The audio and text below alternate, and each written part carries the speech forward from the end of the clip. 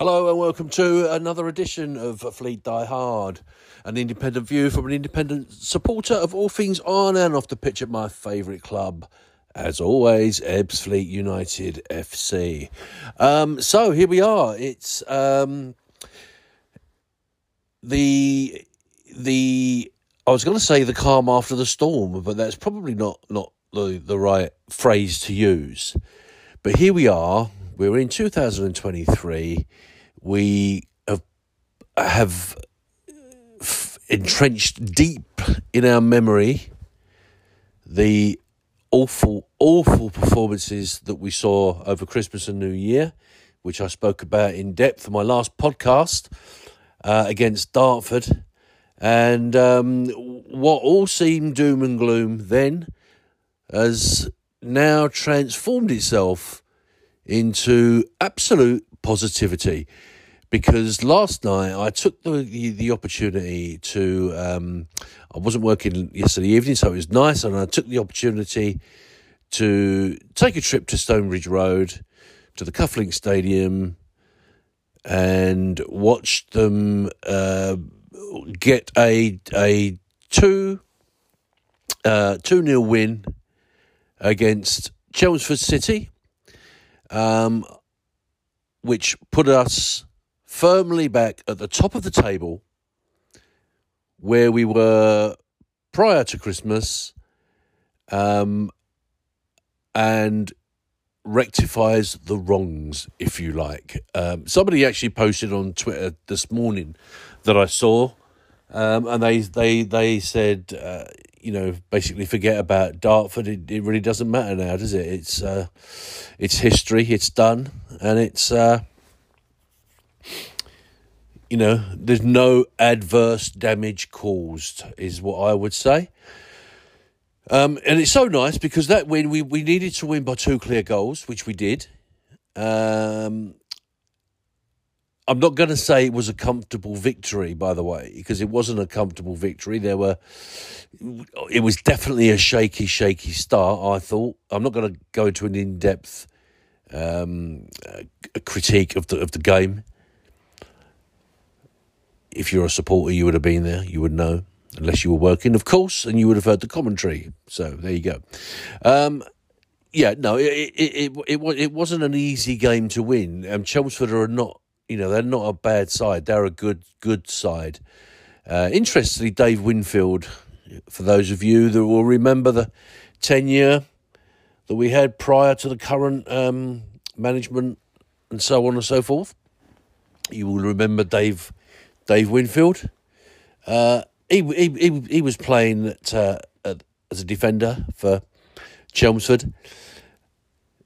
Have to say, he was brilliant when he played for us, and there's no doubt about that. He looked very leggy, a little bit overweight, out of condition. Still quite effective. He didn't do an awful lot. He clearly didn't want to be running around the pitch very much. But when the ball came to him, he distributed it quite well. I was disappointed though that there were two incidents that happened.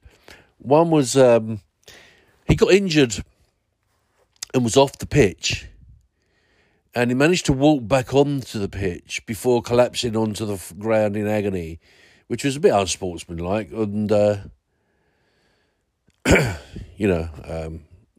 not what we like to see. Took a little. I understand.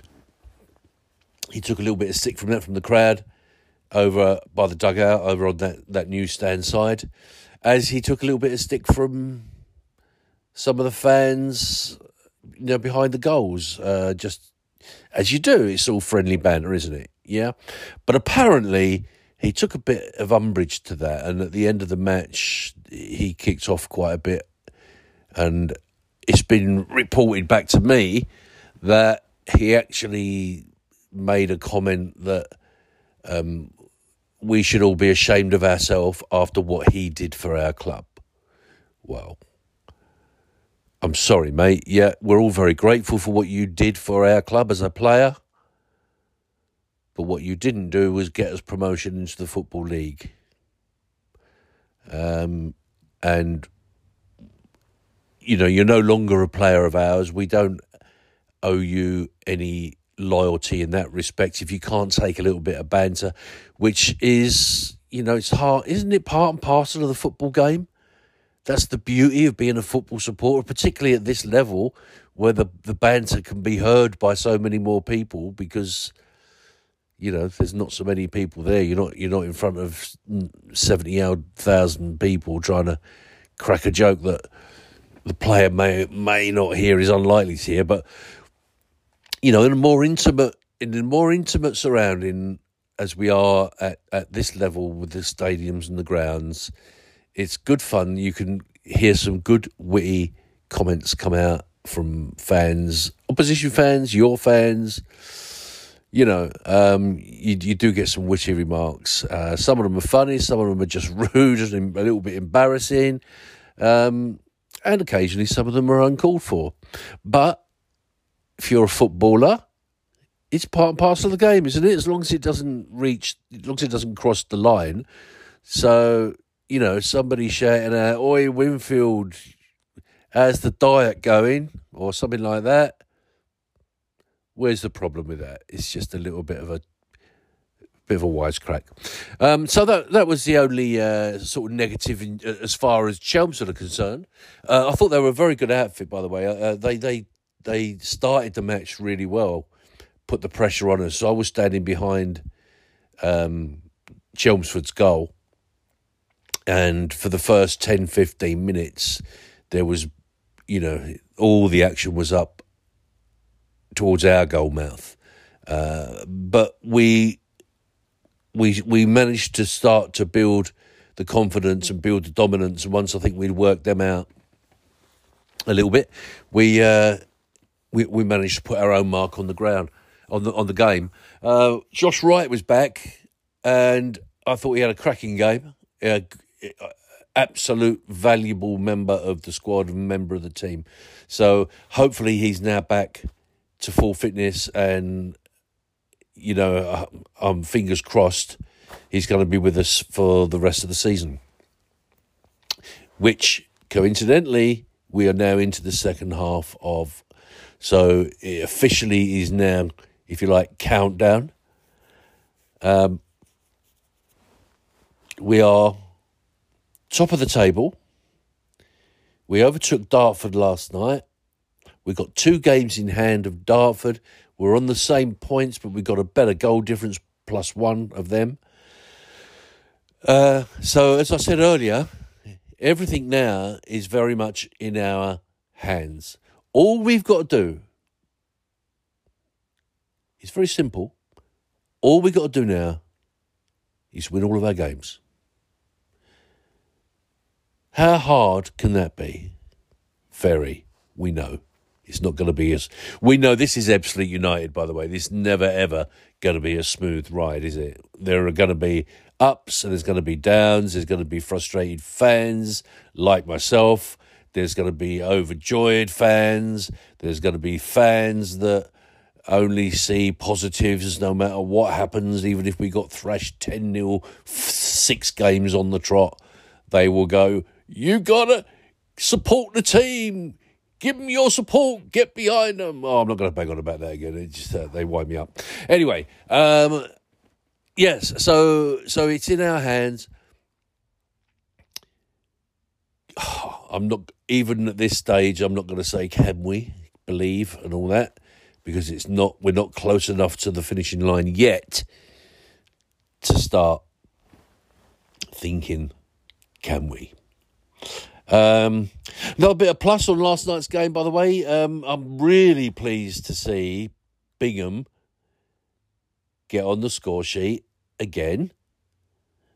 That's 3 in the last 3 games. He's scored. So,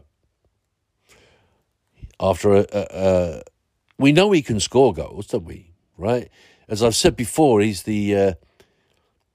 probably the most physical in terms of bulky size player that we have. I mean, that's what we need.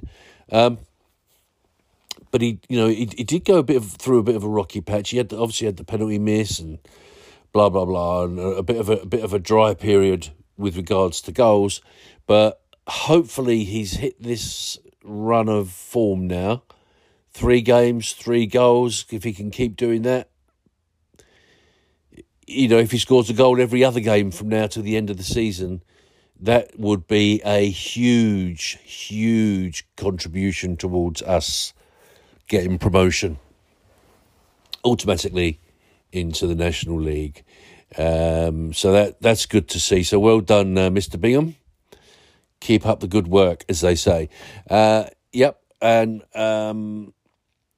as for the rest of the squad last night, do you know, interestingly, the man of the match that was given by the sponsors was Sterling.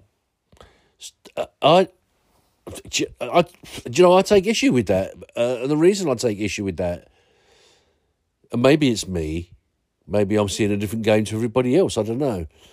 He doesn't seem... first part of the season, he was... he was running here and there and receiving the ball and distributing the ball and getting involved. Now, all I see him do is wait on the right there, on the wing there. He waits for the ball to come to him. He won't run with it anymore. He doesn't go anywhere with it. Did he go past the halfway line last night? I don't think he did. I don't think he went past the halfway line. I don't know, for me, he's not one of our best players. I'm not saying he's a bad player, because he's not. I don't think he was man of the match last night, in my opinion. But he was given man of the match, so what can I say? I'm not going to argue with it. If people saw... That's the beauty of the game, isn't it? That 100 people can watch a game of football, and 100 people can see it in a completely different context. Interestingly, I went in at half-time, funnily enough, I went into the Fleet Trust members bar, and I was chatting to a guy there, Alan, if you're listening, and he had actually said, he mentioned to me at half-time, he said, I think Sterling's having a good game, didn't you? And I sort of looked at him and said, no, I don't think he is, actually. He hasn't come past the halfway line. So there you go. So that's the difference. That's the difference you get, and that's the beauty of the game, isn't it? That's the beauty of football. It's a bit like boxing, isn't it? When you get 3 judges that score a boxing match, and you'll get 3 such hugely differing scorecards, because perception is a wonderful thing. We look at things, and our brains work them out and calculate what we're seeing in different ways, and how we perceive what we see, what we hear, what we read, etc., and so on and so forth. If we all felt the same way, it'd be a bit boring, wouldn't it? If we didn't have different opinions, if we didn't disagree with each other. The one thing we all have in common, though, guys, is that we are all Fleet supporters, aren't we, through and through. And I haven't really got anything more else I want to say. I'm not going to waffle on for the sake of waffling on this one. So I'm going to keep this podcast really short. Sadly, I won't be going to the match on Saturday because I'm working, but I will be going to the match on Tuesday away to Dulwich. Looking forward to that one. So if any of you are there at Dulwich and travelling away supporters, we always take a good... Oh, by the way, there was a good support last night. I think it was 944 was the attendance on a really cold... I mean, it was bitter cold last night. I stood there, particularly when we was at the Swanscombe end at the first half behind the goal. You're not covered there, and you're open to all the elements. And... believe me when I tell you, I was more than triple layered, and I had a hat and a hoodie and a scarf and a coat and 3 t-shirts and a sweatshirt and blah blah blah, gloves. It was bitter cold. So to the 944 supporters, both Ebbsfleet and Chelmsford, that came out to watch their team last night, That's what you call true supporters, isn't it? Eh? That's what you call proper fans. And I take my hat off and applaud each and every one of you for going. And I will be going on Tuesday next week. So come up and see me. Come and say hello, whatever you want to do. Come up to me and say, by the way, I think your podcasts are crap. If you want, that's fine. I don't mind. Or you can say, by the way, I love listening to your podcast, Ray. When can I come on? Or whatever you want to do. That's absolutely fine by me.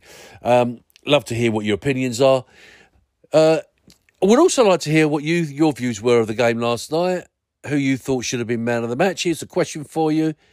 In your opinion, who was our man of the match? Or, as we're not allowed to say man of the match, I don't think anymore, who was your player of the match?